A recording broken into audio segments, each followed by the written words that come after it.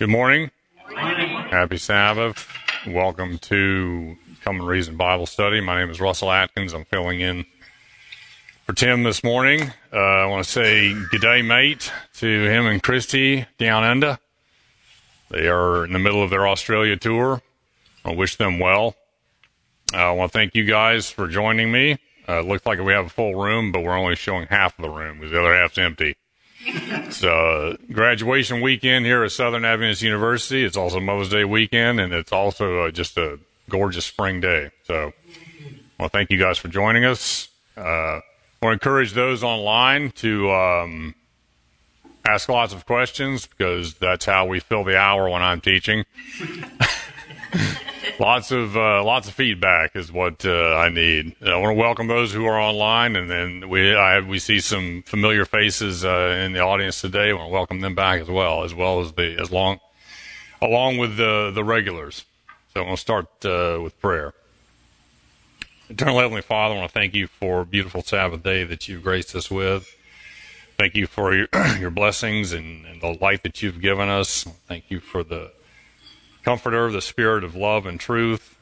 I ask that your Spirit be here today as we look at some of the interesting parables and interesting miracles that made up your Son's life on this earth. Please bless Tim and Christy in their endeavors in Australia. Continue to unfold greater light to us. Be with this class corporately and individually. That's the things in the name of Jesus. Amen. We're studying Lesson 8 in our quarterly of Luke. The lesson is entitled The Mission of Jesus.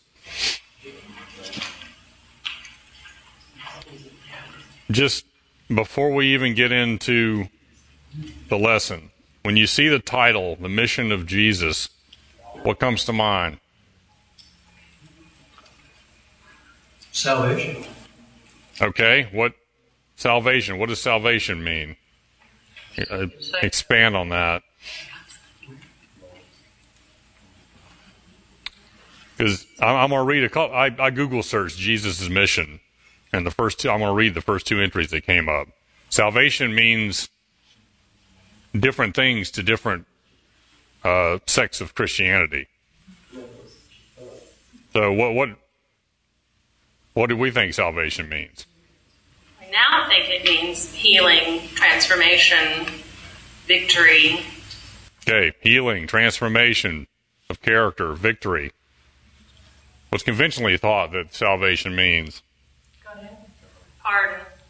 Go to heaven. Go to heaven. That means salvation, go to heaven. Pardon. Penalty being paid. Blood payment, stamp of blood payment. The memory text, the Son of Man has come to seek and to save that which is lost. So salvation could be part of that saving component. Sums it up. Is this an adequate mission statement? The lesson suggests this is a perfect encapsulation of Christ's mission statement. But is there anything more? John 17:3 would say that that's not a complete picture of what this is. Okay. John 17:3, this is life eternal, that you may know the only true God in Jesus Christ, thou hast sent. What's another text in John, might be in 17, that says, I've finished the work you gave me to do. Okay. I've made you known. So, can we agree that a big part of Christ's mission was to fully reveal the character and in unity of his Father? Absolutely.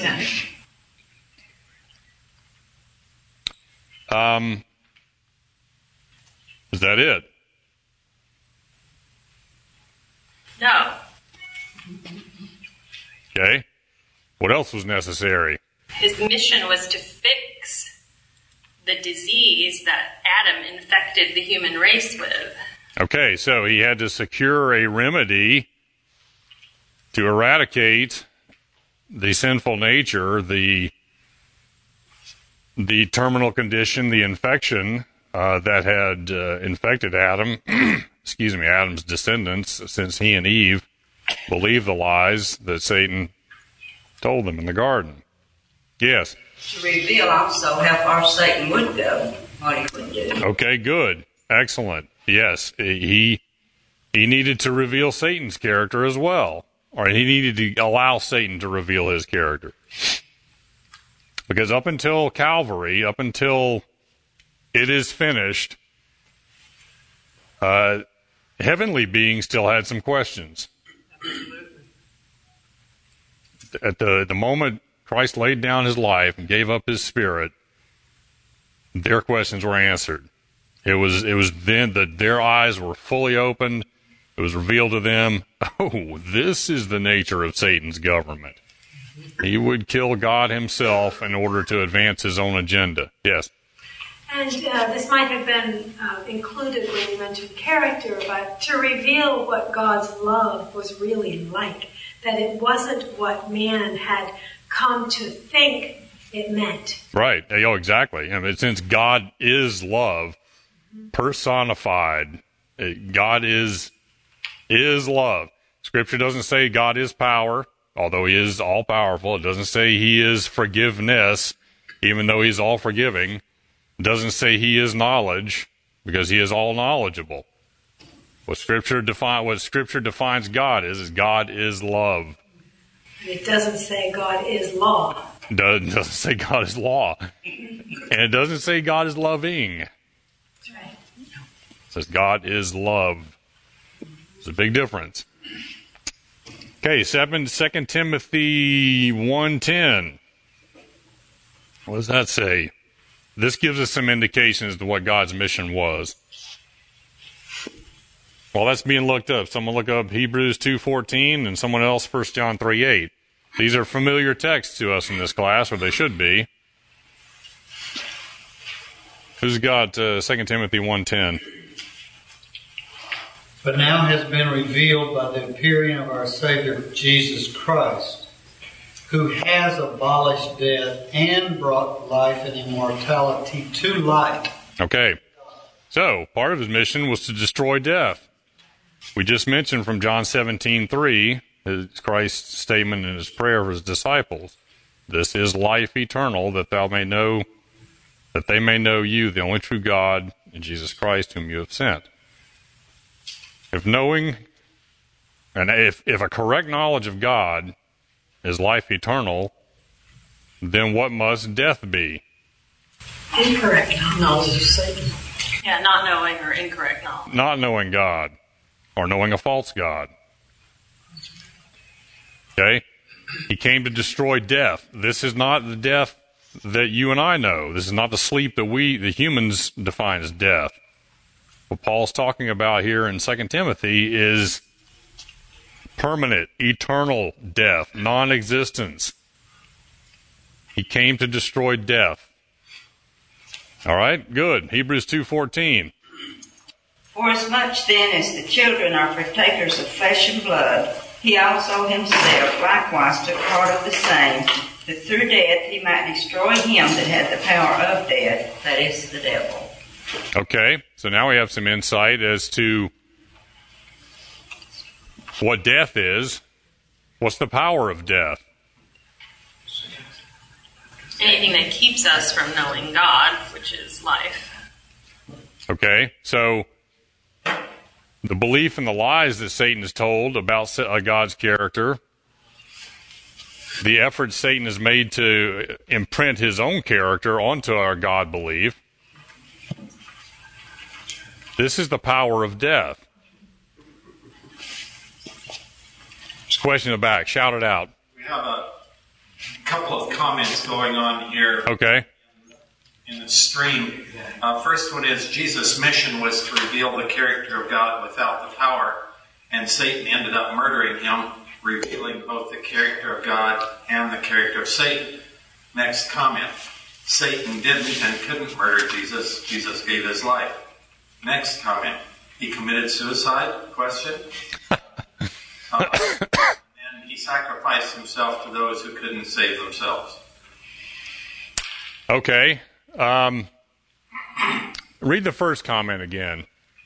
Jesus' mission was to reveal the character of God without the power. And Satan ended up murdering him, revealing both the character of God and the character of Satan. Okay, I would actually take issue with the assertion that he came to reveal the character of God without the power. What really is God's power? Is it the power to speak a world into existence, or to kneel down and mold humanity in His likeness? Is that really God's power? No. That's a demonstration. It's certainly an evidence of power. It's an evidence of a power that I can't comprehend. But is that really God's power? His power is to give. His power is to love unconditionally. Yes. I think he may have meant he came and revealed his human side, and his human side did all this. And that's the way this man stated it, perhaps. I mean, he received power, the same power we can, but he didn't really come as the other side of it here, the divine side, and do magical things. No, certainly he didn't. Okay. And to the rest of that conversation, yes, I am convinced 100% that no human being, no created being could take Christ's life. He gave it up. And to refer to it as suicide has typically some negative implications. However, anyone who's fought in combat and has seen some of the selfless acts done by soldiers, falling when a grenade rolls into a tent and a soldier leaps on that grenade and covers the grenade, knowing full well that his life is going to be terminated, but he does so to save the 10 comrades surrounding him in the tent. The soldier has, quote, committed suicide, but he's not. What's that? No one calls it that, though. That's right, they don't. Or, okay, let's say a soldier that volunteers for a suicide mission, where the commander says, "We need this to happen." The chances of you making it out alive are virtually nil. And the soldier says, "I'll do it because it's going to save lives." He voluntarily did it. He does clarify God's power is the ability to create life. Okay. Yes, we do have that power. We can create beings in our own image. Dale? Just a couple of comments or a couple of thoughts regarding his question about the murdering of Jesus. Mm-hmm.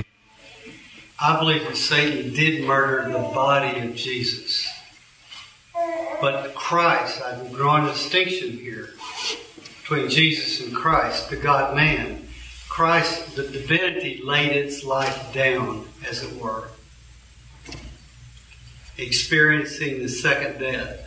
Because God was in Christ Jesus reconciling the world to Himself. The physical death of Jesus did not reconcile the world to Himself. It's God in some mysterious way for sacrificing Himself. And I know divinity can't die, but I'm talking about the divinity experiencing the second death that I believe is what Jesus experienced in its death. Okay? Okay, this is a can of worms here. And thank you for opening it.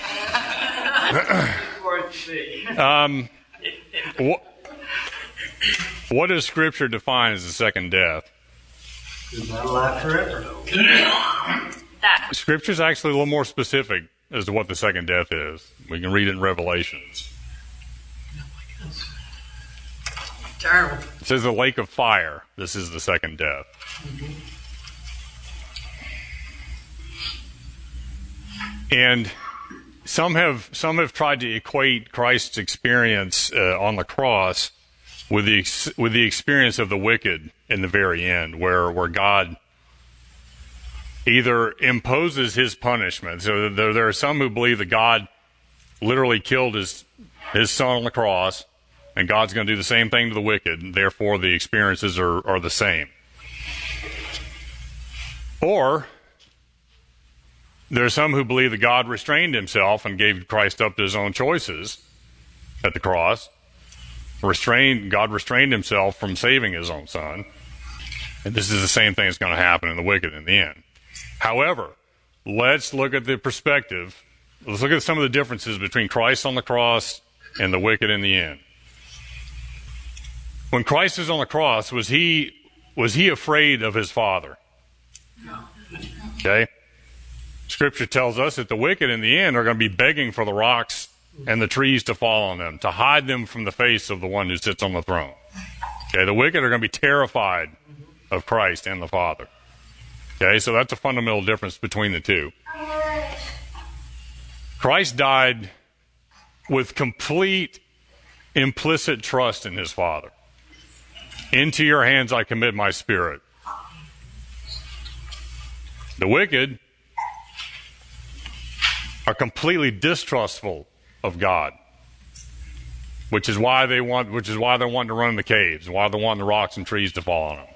They don't trust that God is looking out for their best interest. They've believed the lie.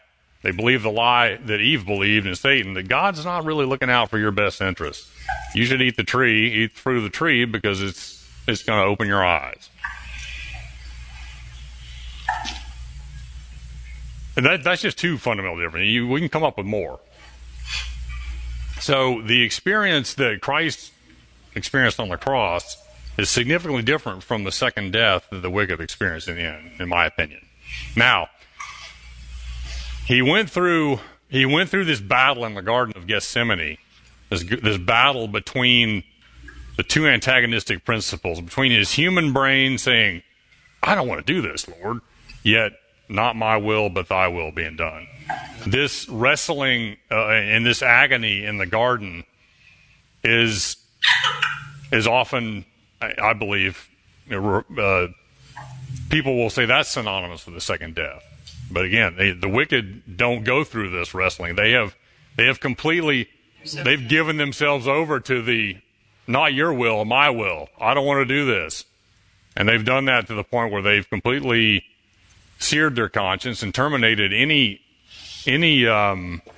communication from the Holy Spirit, from being able to even hear it or understand it.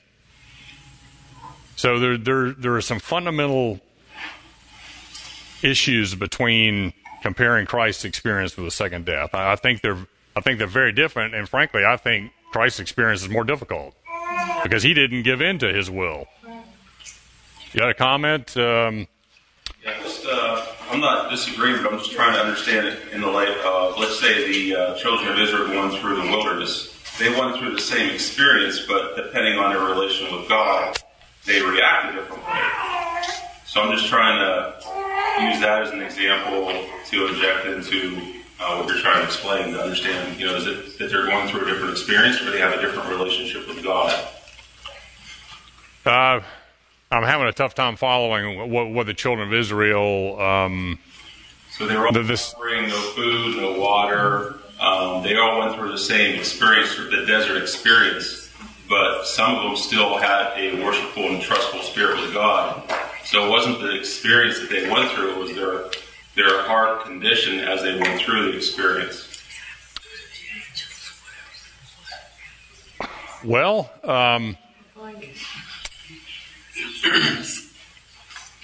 I don't think they ever went hungry. They had plenty of manna, but they demanded meat. They wanted meat, which God knew wasn't in their best interest, but he finally said, okay, I'm going to give you what you've asked for. Here come the quail. And what'd they do? They gorged themselves on quail.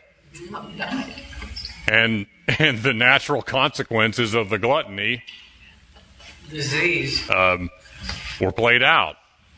God said, you know what? Manna is better for you. Now, to the experiences where they were led into places where there was a scarcity of water, my opinion is Christ did this to reveal their character to them and to develop a trust relationship with them, from them. So I'm not seeing a lot of parallels between the children of Israel's wilderness experience and the wicked at the time of the end. The wicked's minds have already been made up. Their characters have already been set.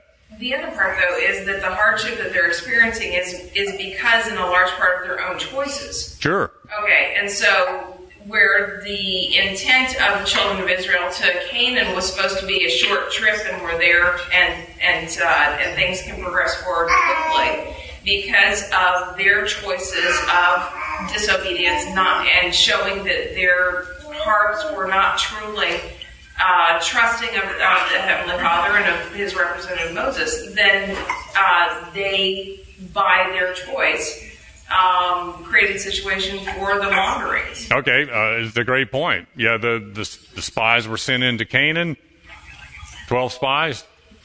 2 came back, said, "Yeah, we can do this." 10 said, "Yeah, they're big over there. I don't think we can do this."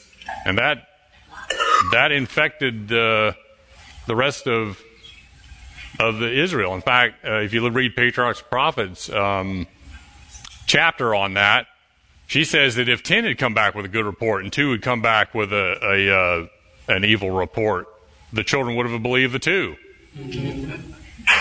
Yes, sir. Well, the reason why I brought up the children of Israel's, maybe using the word food was a bad example because of what you just explained, but they were physically side by side through that experience. So they were physically side by side. Now, everything that was different was a mindset that they had and the spiritual experience they had with God, because they reacted differently in those experiences. Some were happy with the manna, some didn't want it, but they both got the manna. So the reason why I'm bringing up that is because when you explain the difference between the people that experience Christ's experience when He experienced on the cross, and the people experiencing those things at the end of time when they go through, you're trying to explain the argument. Every time you explained it, you were explaining their mindset. When Jesus went through something, you explained His mindset. Okay. Mindset. Oh, I see. Okay, I see where you're going now.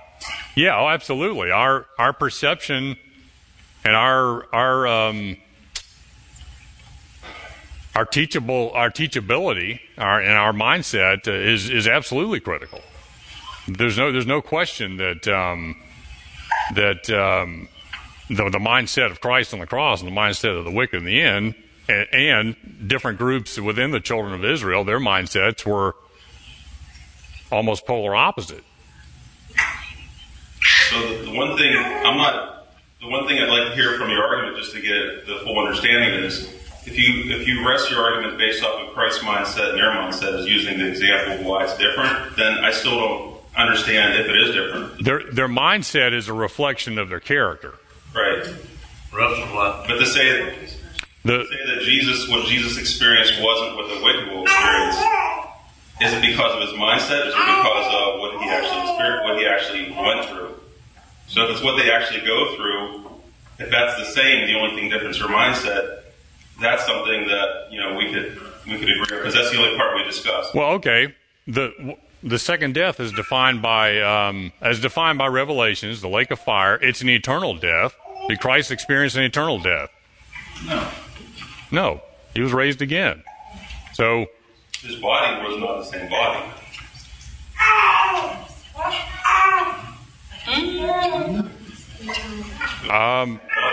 He's gonna. My understanding is that he's going to have the same scars in his body in heaven. Now, I wasn't there. I don't have a picture of him, so I don't know. I can't make that argument. Yeah, there were some who didn't recognize him. The other thing is, there's some things that are just a mystery. There's some things that God did not explain. I can't argue with that either. Point out that the whole Exodus was selfish.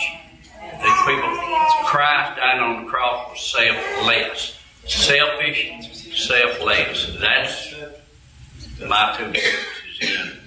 All right, we need to get back on point here. We're talking about Christ's mission. Does it make a difference which law lens we view his mission through? Of course it does. So the following are our first two results from a Google search of Jesus' mission. Quote, so we have to ask ourselves, do we have faith in that the shed blood of Christ declares God's rightness? If so, how was God right in allowing his son who had done no sin to die? How was he right in raising him from the dead? Well, it was right Jesus died because he was of, quote, flesh. He bore sin-prone and mortal nature, parentheses, the diablos, the source of human sin. Jesus' sacrifice declared that God was right to execute his judgment on man because of sin and because man bears this nature. However, it was also right that God raised him from the dead because he had overcome that nature and offered himself as a sacrifice. It was right God changed his flesh nature and gave him a spirit nature.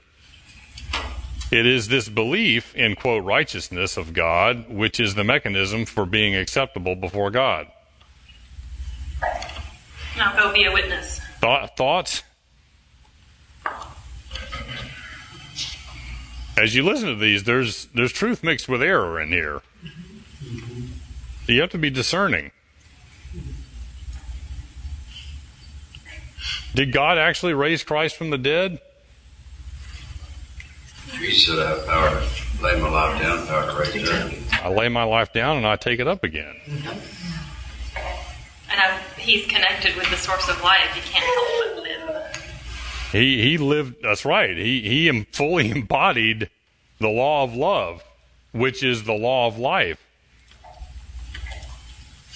The resurrection was inevitable. It was a result of living out the law of love. Are you suggesting that Jesus raised himself or Christ raised Jesus? Another can of worms. Christ, sorry. Divine. Jesus couldn't raise himself. He laid aside the independent usage of his divinity, according to Philippians 2.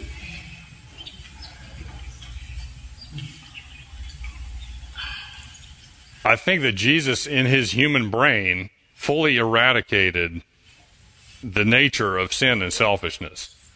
Okay, this is the job Adam was given to do. Yeah. Adam failed miserably, and we're living the results of that now.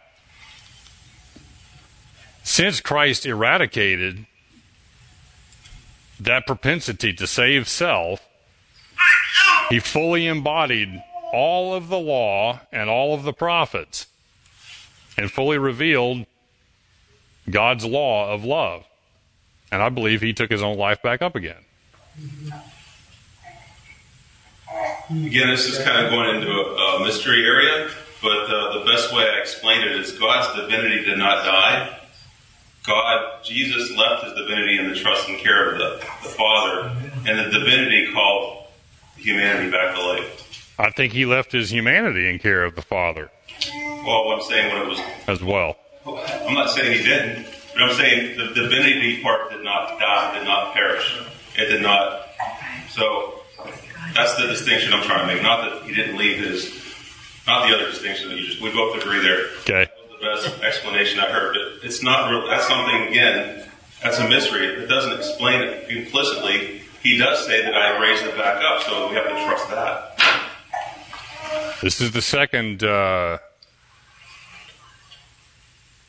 entry from Jesus' mission. Many believers know that Jesus Christ was the Son of God, but we should also understand his mission, how he fulfilled it, and what it means to each of us. Christ had a twofold goal in coming to the earth as a baby: to provide us with a tangible image of God is, yes? Yeah. And to die in our place to pay the penalty for sin. Yes? I respectfully disagree. What an incredible plan. The omnipotent, omniscient Lord had existed since eternity past, and yet for a time he set aside power and strength that were rightfully his so he could become like us. Because God in human flesh lived his life before men, we can better understand our Heavenly Father. Yes? Absolutely. Through Christ's sacrifice, we are invited into an eternal relationship with God. You see, Scripture finds every descendant of Adam guilty, and the punishment for sin is death. Okay? Are we guilty or are we terminal? Okay, we are terminal. What did any of us do to incur guilt? I mean, which of you made a decision to be born and to be born a sinner? Okay, and I like how they reference Romans 6:23 when they say, and the punishment for sin is death. Is that what Romans 6:23 says? The wages of sin is death. Sin pays its own wage. The cost. If you will, the cost. The penalty must be paid by the shedding of blood, referencing Leviticus 17:11. Yet the Father can accept nothing less than a perfect sacrifice. Deuteronomy 17:1. The Savior, who is fully God, fully man, and 100% innocent, died a humiliating, excruciating death to pay the debt we couldn't afford. He's the only one who could lay down his life to save us and bridge the gap between each person and the Father. There's no possible way for us to earn our salvation. Correct. It's an awesome gift that the Father freely offers to each of us. Correct. The only condition is we receive Jesus Christ as our personal Savior and follow Him. Have you chosen to accept this amazing blessing from the Father's hand? The things that you kind of didn't agree with, can you explain that further so I can understand your point? Because I'm not sure what you're referring to. All right, let's take this second one. He came to earth to provide a tangible image of who God is. Okay, I believe that's fundamental part of Christ's mission, was to reveal the character, nature, and government of heaven and His Father, and to embody the natural law of love. Okay? And to die in our place to pay the penalty for sin. Okay? That part of the sentence I don't agree with. How do you understand that? Or if you don't agree with what don't you agree with? It's coming from a legal mindset. It's coming from a penal substitution mindset. Okay? The author of this is looking through a legal lens. That sin is a legal problem. And therefore, because God arbitrarily enacted some law that says sin is bad, I'm offended because of sin. Therefore, only my son's blood is going to assuage my wrath and keep me from killing these wretched humans. So how do you understand that paradigm? What's your paradigm on the traditional belief? Why does God hate sin? Why does not? Okay. Yeah. The rhetorical question is, why does God hate sin? Because it sears the heart of the one who sins. If we look at this in the context of if Christ's primary mission was to be able to reveal God's character of unselfish love and to live that in action among us so that we could see what God's really like instead of the lies that have been told over the centuries. If we understand it in that context, then at the same time as He's revealing God's character of incredible unselfish love, it also reveals the destructive nature of the selfish heart and the destructive nature of what Satan is truly all about. And in that process, Christ choosing to allow Satan manifest his full character, that if you were to let sin go unbridled, and what would it do? Would it choose to still honor someone who has not given way to their own selfish needs at all? Or would it truly continue in a destructive path against that representative? And so as Christ is there living God's unselfish love, it also allows Satan to show that his vindictive, nasty self, if left to be able to do it, would kill Christ. And so, Timron, the part that I had not thought about before was several months back when Tim had said, if his only role was to die so that we might live, why then stop Christ from being killed as a baby? Because that would have fulfilled that aspect of He came, He died, we're done, let's go home. Blood's been shed. Exactly. Stamp of blood. Solely was blood to be shed. But because it was about so much more than that, it's the living the life of, showing the character of, seeing God in action that was the goal and mission. Right. the simple shedding of blood would not have met that deep need that we have. I've contrasted some of these law views. Maybe this will help clear some things up for you. In an imposed law view, Jesus came to pay the penalty for my sins, past, present, and future. A natural law view, Jesus came to take on my sinful nature, defeat the inherent selfishness in his human brain, and develop a cure for our terminal condition, and to offer the cure as a gift to all who will freely choose to cooperate with the cure. In other words, save us from our sin, not in our sin. Imposed law view, Jesus came to endure the Father's wrath. Natural law view, Jesus came to reveal the Father's character of love, truth, and freedom, and to reveal what God's wrath really is, a letting go, a giving up. My God, why have you forsaken me? Imposed law view, Jesus came to shed his blood so I can use it as a whiteout on my heavenly records. And he can plead with his Father to be merciful because I'm covered from that. I'm covered with that blood. In other words, to save us in our sin. Natural law view.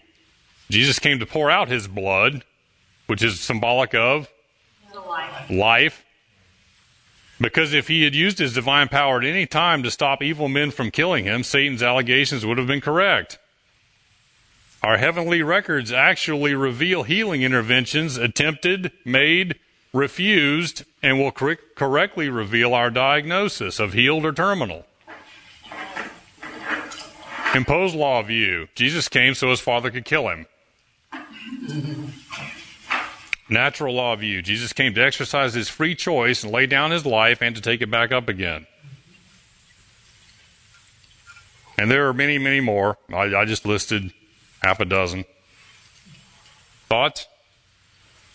So when it always says he's our substitute and our surety, how's that being referenced in the way you understand it? He came as a substitute in order to reveal what ultimately happens,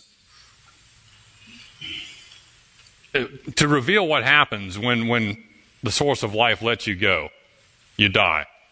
Okay? He substituted himself in that role so we could look at it and say, oh, this is what happens when God lets you go. I don't want to do that. I want to participate in the healing remedy. And I see he's a substitute in the same way someone who takes on an infection in order to develop antibodies or a remedy for a cure and then donate it to others who are infected. Another way that I see it is revealing characters.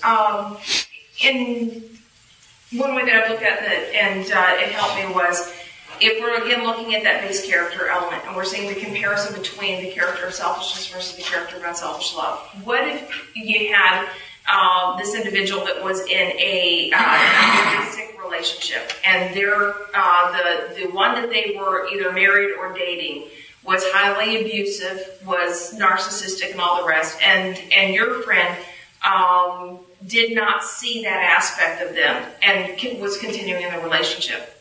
And the individual that's trying to help said, you know what, if you go back into that house one more time, they're going to kill you. And they're like, no, seriously. Let me go into the house instead, and you just see what their character's like. And if they're a kind, loving person, then I'll be back shortly, and there's not going to be a problem. However, if I'm right about their character, hopefully this will save you, and you'll be able to see it. So Christ goes into the house instead, to be able to reveal the true, just mean, nasty, selfish nature of Satan. And Satan demonstrates his evil self by just attacking Christ with all he had. So that we can then look at it and say, whoa, you were right. True selfish nature, if left, that's what it looks like. No, God, I don't want any part of that. You were so right. Good. I hadn't pondered that. We want to make sure we don't get off on to moral influence theory here, because it's not just a matter of God revealing Satan's character and his own character and God's character, and we see that and we say, oh, okay, I get it. there was more.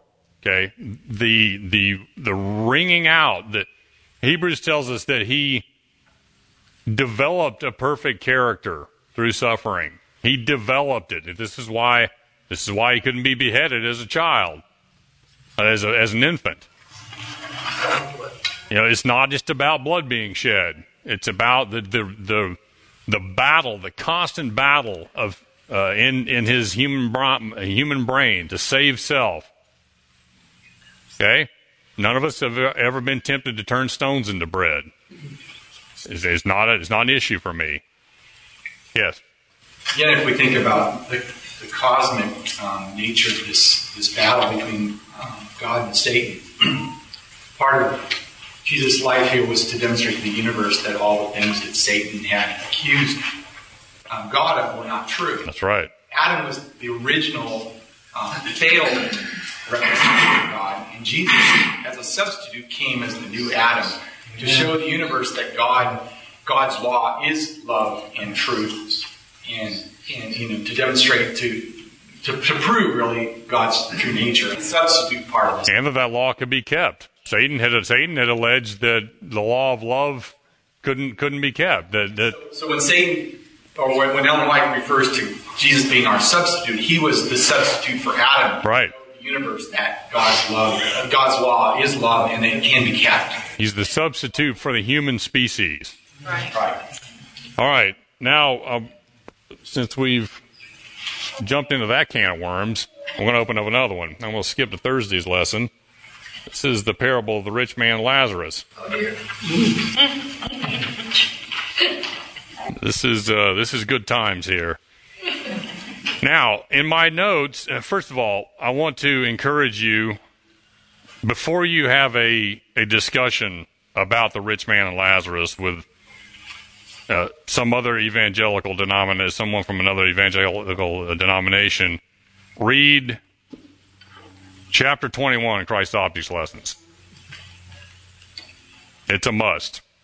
I've included the entire chapter in the notes. I'm not going to read the entire chapter, but I am going to tick off some highlights here. When you hear the rich man and Lazarus, what's the first thing that comes to your mind? Hell. Hell. Communication between heaven and hell. Eternal torment, communication between heaven and hell, state of the dead. Is that the point of this parable? No. No, I don't believe it is. What was the primary point of the parable? There's a condemnation on the rich man, the way his behavior towards those who are less fortunate. Okay, it was an indictment on the rich man's character and the way he treated people. Anything else? I think there's something more, something bigger. I think part of it illustrates the failure of works versus faith. Abraham, the father of faith. Okay. So it contrasts faith with works. Anything else? I think the primary point of this is Christ was trying not only to speak to the audience he was talking to, but he was also speaking to the nation of Israel at the time, and he has a message for us in the final days. And I believe the real point of this parable is that we only have one life to develop a character. There are no second chances once we go to sleep. You have one chance to build a character.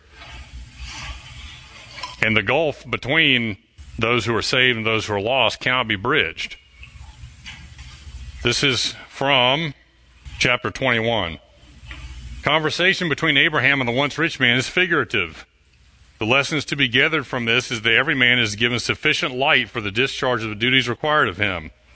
Man's responsibilities are proportionate to his opportunities and privileges. God gives to everyone sufficient light and grace to do the work he has given him to do. If man fails to do that which is a little If man fails to do that which a little light shows to be his duty, greater light would only reveal unfaithfulness, neglect to improve the blessings given. Quote, he that is faithful in that which is least is faithful also in that which is much, and he that is unjust in the least is unjust also in the much. Those who refuse to be enlightened by Moses and the prophets and ask for some wonderful miracle to be performed would not be convinced even if their wish was granted. Thoughts? Yes, sir. What does it take to be saved? Like for somebody to experience salvation, what needs to happen? What does it take to be saved? In a nutshell, I think it takes being in harmony with the design protocols which life was created to operate. So, in other words, be in harmony with God's law of love. So like the thief on the cross, so that could be something that happens in an instant. As soon as you're in harmony, or as soon as you start tending towards that, when is the balance? Like, I'm just trying to... I've struggled with this a lot, so don't feel like the Lone Ranger here. If you are diagnosed with exposure to anthrax, and you get accurately diagnosed, and the physician says, here's a prescription for ciprofloxacin, or Cipro, the antibiotic we know is Cipro, which is the drug of choice for treating anthrax. Go fill the prescription and start taking it. Once you fill that prescription, let me back up. If you trust the physician, and you go and fill the prescription, and you take that first tablet out of the bottle, pop it in your mouth, drink it down with some water, are you on the pathway to healing? Yes. Yes, you're on the pathway to healing, being healed from anthrax. If you continue the prescription to its end, will you be healed from anthrax? Yes. In theory? In theory, yes. Okay, bear with me here. Yes. Mm-hmm. If halfway through the prescription you get run over by a bus,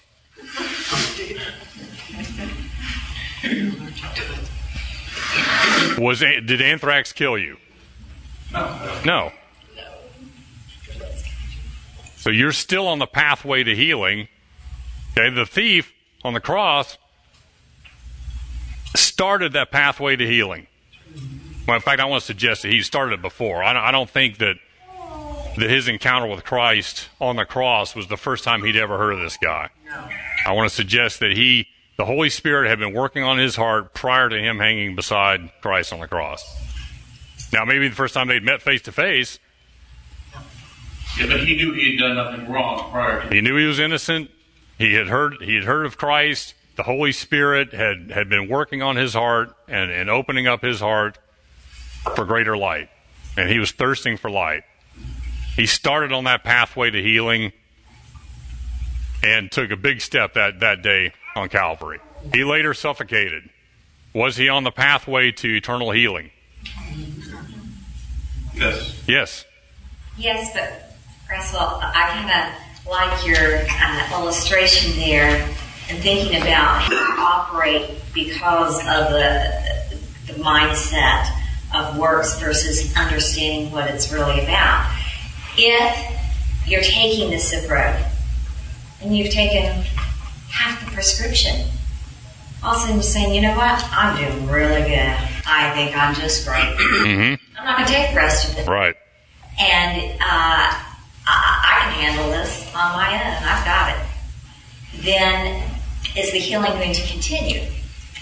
And then the other angle from a Christian perspective of how a lot of people want to view it is, well, wait a minute. They only took one pill?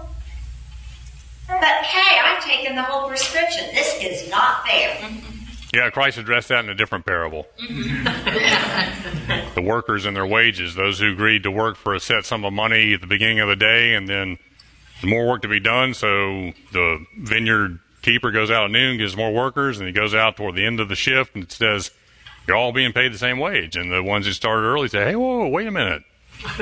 So the question is, did you really do the work by taking the pill? Or was the work done elsewhere? And it was done elsewhere. And I don't have to know the biochemistry or the pathophysiology of how the antibiotic works on the anthrax bacteria. I don't have to know that for me to get the benefit of it. I don't have to know the mechanics and the physiology of how the Holy Spirit transforms my character to get the benefit of it. All I have to do is cooperate with the healing remedy that's provided. Yes, sir. I think in Matthew it says, "He who endures to the end shall." So I would just comment on that. But to add to what you said about his original question, how then do you be saved? I think it's to believe. I mean, just the general term "believe" is what we say, but I mean it's to believe the truth about God. To go along with what you said, to explain that. It has to go further than that, though. Well, in 2 Thessalonians it says they failed to love the truth. And thus be saved. Yeah. Okay? James says that faith without works is dead. Let's go back to our anthrax example. You have a trusted family physician. He gives you the antibiotics. You put them on your shelf. And you say, "I really, really believe these are going to help me." And you stare at the bottle. And you just keep repeating, these antibiotics are going to help me. I'm going to get better. Okay? Without the faith being revealed in the works of taking the antibiotic, belief alone is not going to save you. Well, the belief I was talking about is the belief that actually promotes you to action. Okay, good. I'm glad we cleared that up. I want to read another passage from her chapter 21 in Christ's Object Lessons with referencing the Lazarus and the rich man. When the voice of God awakes the dead, he will come from the grave with the same appetites and passions, the same likes and dislikes that he cherished when living. God works no miracle to recreate a man. I just lost my place. Who would not be recreated when he was granted every opportunity and provided with every facility. During his lifetime, he took no delight in God, found no pleasure in his service. His character is not in harmony with God, and he would not be happy in the heavenly family. This is loaded stuff, folks. Today, there is a class in our world who are self-righteous. We touched on this earlier. They are not gluttons. They are not drunkards. They are not infidels. But they desire to live for themselves, not for God. He is not in their thoughts. Therefore, they are classed with the unbelievers. Were it possible for them to enter the gates of the city of God, they could have no right to the tree of life. For when God's commandments were laid before them with all their binding claims, they said no. They have not served God here, therefore they would not serve him in the hereafter. They could not live in his presence and would feel that any place was preferable to heaven. Amen. So it's actually in God's mercy and wisdom to let them go. Absolutely. Allow them to reap the benefits or effects of their decision. For him to force them to live in his presence would be hell for them. It would be categorical hell. And arbitrary. Yes, in the back, from online. Commenting on the parable, saying good points on the awkward and misunderstood parable. God is not a sick and sore loser. We must see that the real mystery is why will the lost persist on rejecting the only one who can give them life and one that would have been abundant. Well, very well said. Very well said. All right, we've got a couple minutes left. Let's go back to Sunday's lesson. The lost sheep and the lost coin. In this class, we have advocated what Tim has referred to as the integrated evidence-based approach. And the three threads of evidence are Scripture, science, personal experience. Which of these three threads is referenced in the two parables of the lost sheep and the lost coin? Personal experience. One could argue that the sheep was a reference to nature, but the audience he was speaking with, I think he was trying to He chose the illustrations that would best reach the biggest audience, and he chose to use 2 illustrations that spoke to these folks' experience. Okay? Now, I've never tended a sheep herd, but I've lost some money. And I've turned some rooms upside down looking for that money. So I can identify with one of these. But why would he choose that thread? To speak to things that are precious, to speak to things we treasure. Okay. Those things were also points of relevance to them at that time. There were points of relevance to them at that time. I thought, hey, good, that's correct. If Christ had gone on some deep scientific dissertation about entropy and loss and coins being covered with rubbish, but mathematically being able to be calculated within chaos theory, would the audience have paid a whole lot of attention? No. Of course not. But they understood digging under a bed, trying to find a lost coin. In Christ's Object Lessons, page 194, this is a great insight, especially into that lost coin. The coin, though lying among dust and rubbish, is a piece of silver or gold still. Its owner seeks it because it is of value. So every soul, however degraded by sin, is in God's sight accounted precious. As the coin bears the image and the superscription of the reigning power, so man at his creation bore the image and superscription of God. And though now marred and dimmed through the influences of sin, the traces of this inscription remain on every soul. Amen. Amen is right. Human life was devalued, and he wanted them to understand how he viewed them. Yeah, absolutely. Well said. It should speak to us in our propensity to sit in judgment. Yes. Of others. That's right. And our tendency to devalue others in an effort to, in our own minds, build ourselves up. Okay, both of these illustrations give an example of the value of a human soul. Mm-hmm. And in reference, Luke says in reference to the lost sheep, that all heaven rejoices when one sinner is brought back into the fold. I mean, Christ leaves the 99 to go rescue the one. All heaven rejoices. Yes, sir. One final comment. Say that regarding the lost sheep, Ellen White Desire, it just says that one sheep represents the whole world. Mm-hmm. So the whole world in Christ has already been saved. Okay, good. Yeah, I mean, if you think about the universe being the whole sheep herd, Earth is the one sheep that's lost. That's right. Humanity is the one species that's lost. Let's bow our heads and close with prayer. Heavenly Father, I want to thank you for going to incredible lengths to reveal your character of truth and love and freedom. We want to thank you for the revelation of your natural law and the gift of love, the gift of Christ, the gift of the healing remedy that you offer to each of us. We thank you for the evidence of your trustworthiness, and we ask that you give us the strength to partake of the healing remedy so that we can have our characters transformed and we can hasten Christ's coming. In Jesus' name, amen.